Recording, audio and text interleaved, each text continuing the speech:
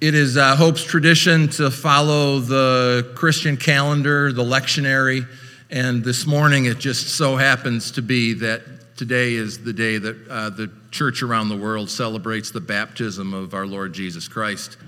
And if you'll turn with me to Matthew, the 3rd chapter, we begin reading at the 13th verse.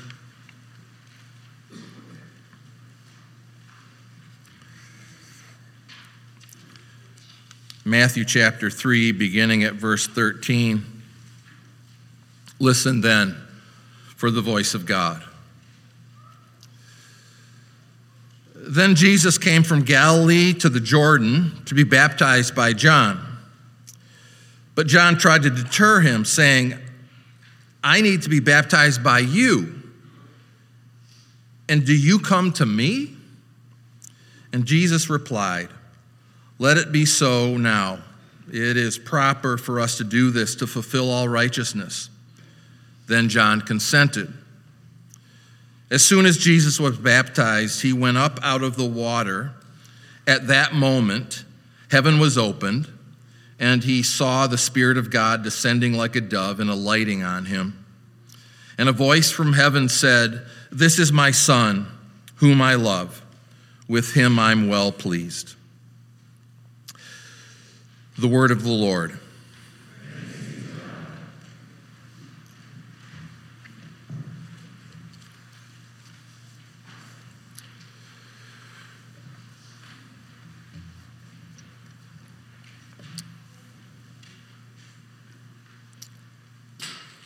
I saw Karen Sluice, Hope Church member. I saw Karen Sluice either just before or just after Christmas. We had a conversation about her parents. This has been in my mind, therefore, this story.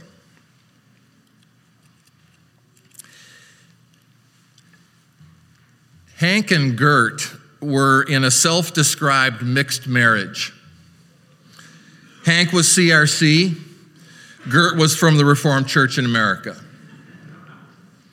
And in repeating that old joke, Gert would laugh, and with a twinkle in his eye, Hank would quietly chuckle and nod. Of course, that dynamic punctuated every conversation with Hank and Gert. She laughed, Hank quietly nodded. Hank and Gert were members of Hope for about 50 years. They served as church janitors for a season. They raised children, grandchildren, and great-grandchildren at Hope. They weathered good days and hard, and they kept that same delightful dynamic. She laughed, he kept quiet. Hank served in World War II and was reticent to talk about his experience. When he did, his stories were short, recounting service in the South Pacific Theater. However, one morning over breakfast at the Golden Bowl, Hank showed me 2 books filled with pictures of boats, planes, and platoons of men lined up like class pictures for a grade school yearbook. Hank said one of those is a picture of his company. For the life of me, I couldn't find him. They all looked alike. They wore the same uniforms and had the same haircuts. Nobody was heavy. Nobody was tall. Nobody stood out. They were all white. And they were just boys doing their best to serve their country. They were young men who had a sense of belonging. HARP, Hope's Association of Retired Persons, would meet to eat cookies, read books, and tell stories. And in those meetings, I heard a rich oral history about the old Dutch West Side and going to church and going to war and coming home and family and belonging. Because there was always a deep sense of belonging. You belong to your girl or your guy, to your family, and to your country. You belonged to your community, to your church, to your God. You belonged. One way to read the baptism of Jesus is as a story of belonging. The birth of Jesus isn't recorded in all the Gospels, but the baptism of Jesus is. You'll find it in the three synoptic Gospels, Matthew, Mark, and Luke, and it's alluded to in John. In writing the story of Jesus, the Gospel writers saw this baptismal event as essential to understanding Jesus. It's not incidental or tangential, but it gets at the central question of the identity of Jesus. The mystery of how Jesus is fully God and fully human has been framed in confessions and creeds, but here it's set in narrative form. Here it's a story. And Jesus joining John on the banks of the Jordan. Theo, we'll see you. Oh, Eowyn. Jesus joining John on the banks of the Jordan is not a baptism of repentance to wash away the sins of a wayward youth, but it has to do with Jesus finding his place with humanity and finding his place with God. Consider. There's no way of knowing how self-aware Jesus was. We don't know if his divinity dawned on him or how his humanity unfolded for him. There's no way of knowing if or how his sense of self was learned. What we know is the gospel narrative. Jesus made his way to the banks of the Jordan and slipped in among the people being baptized by John.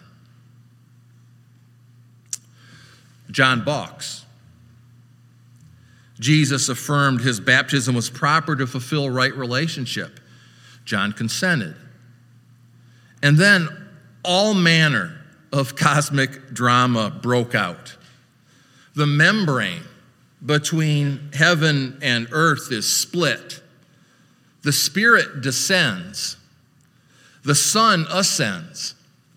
And the voice of God spoke over the waters, "This is my Son, whom I love. With him I'm well pleased." Kathleen Norris writes of this scene.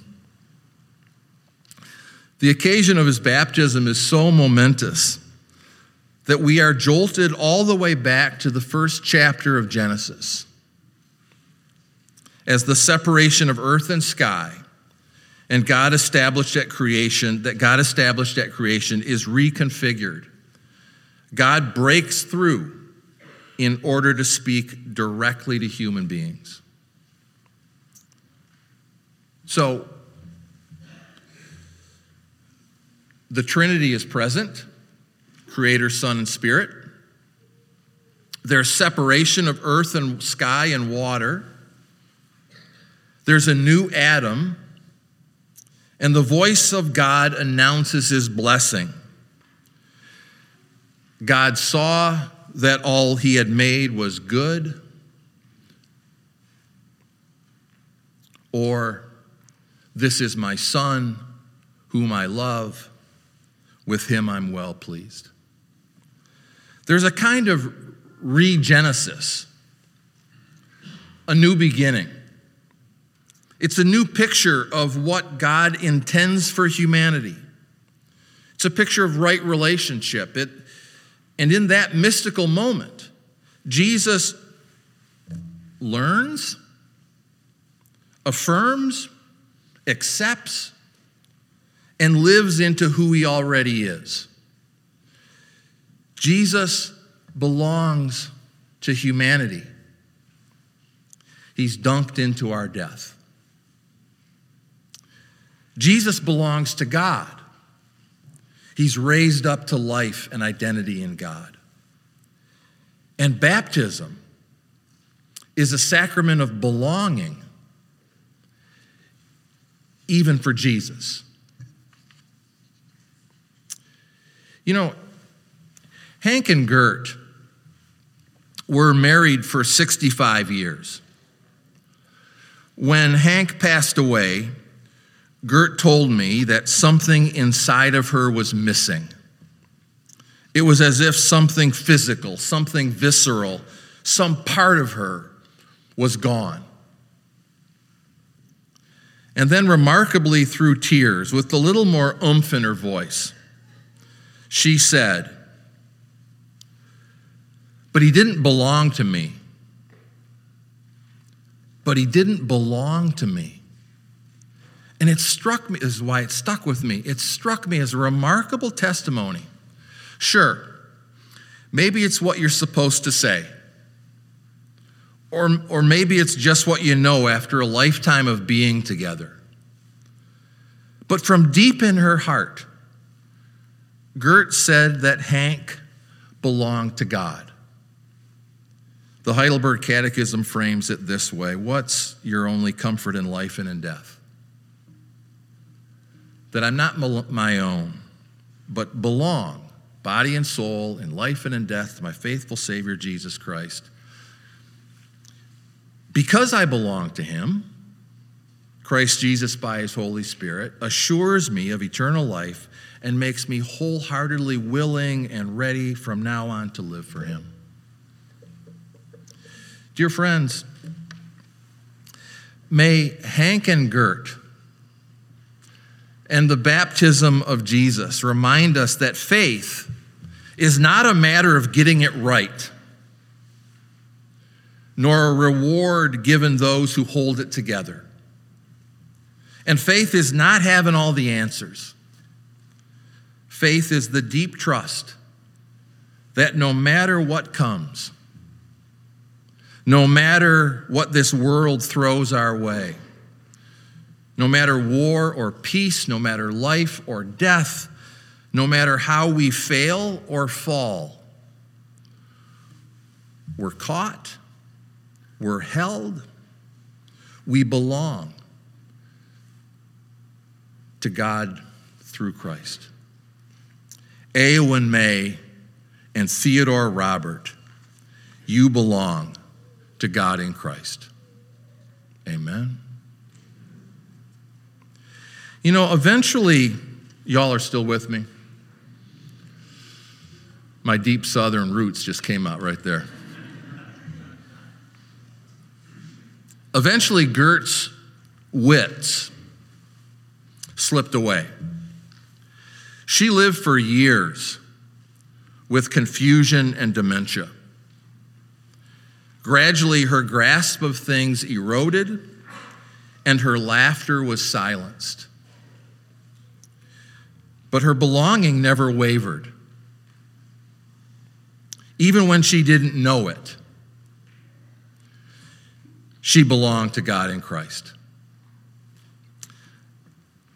The Canons of Dort puts it this way. We quoted the Heidelberg Catechism. This seems fitting. Canons of Dort puts it this way. So it is not by their own merits or strength, but by God's undeserved mercy that they neither forfeit faith and grace totally, nor remain in their downfall to the end and are lost. With respect to themselves, this not only easily could happen, but also undoubtedly would happen. But with respect to God, it cannot possibly happen. God's plan cannot be changed. God's promise cannot fail. The calling according to God's purpose cannot be revoked. The merit of Christ, as well as his interceding and preserving, cannot be nullified. And the sealing of the Holy Spirit can never be invalidated nor wiped out. Dear friends, the heart of the gospel is that you belong to God in Christ, of which baptism is a sign and seal. And that reality is unassailable. Jesus is united with us in death. We're united with him in resurrection. Jesus is united with us in sin. We're united with him in salvation. Jesus is born the child of a woman. We're adopted as the children of God. We belong to God in Christ. You belong to God in Christ. Thanks be to God in Christ. So this morning we baptized Eowyn and Theodore as a sign and seal of their belonging. Look, of course, they belong to their loving family. And as twins, in some unique way, they'll belong to one another. They'll belong to teams and orchestras and clubs. Eventually, they'll belong to those with whom they fall in love. But underneath every one of those commitments and expressions of community, they will always belong to God in Christ. Unshakable, eternal, covenantal. You're still with me? Because this is about you. Because therefore it is incumbent upon us, their family, and their church family, to help them learn and live into that reality. As they grow into their sense of self-awareness, they'll need to hear again and again and again, "You're my daughter, whom I love. With you I'm well pleased. You're my son, whom I love. With you I'm well pleased."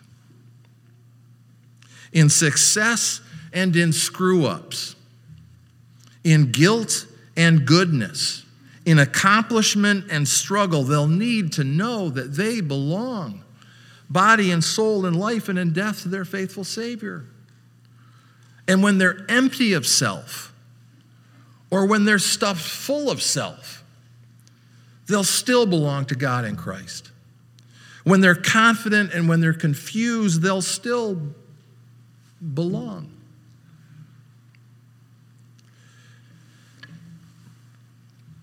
Living into our baptismal belonging, each one of us, is a lifetime journey. A lifetime of learning, growing, and knowing what that belonging means. Martin Luther puts it this way. Martin Luther. In baptism, therefore, every Christian has enough to study and practice all of his or her life.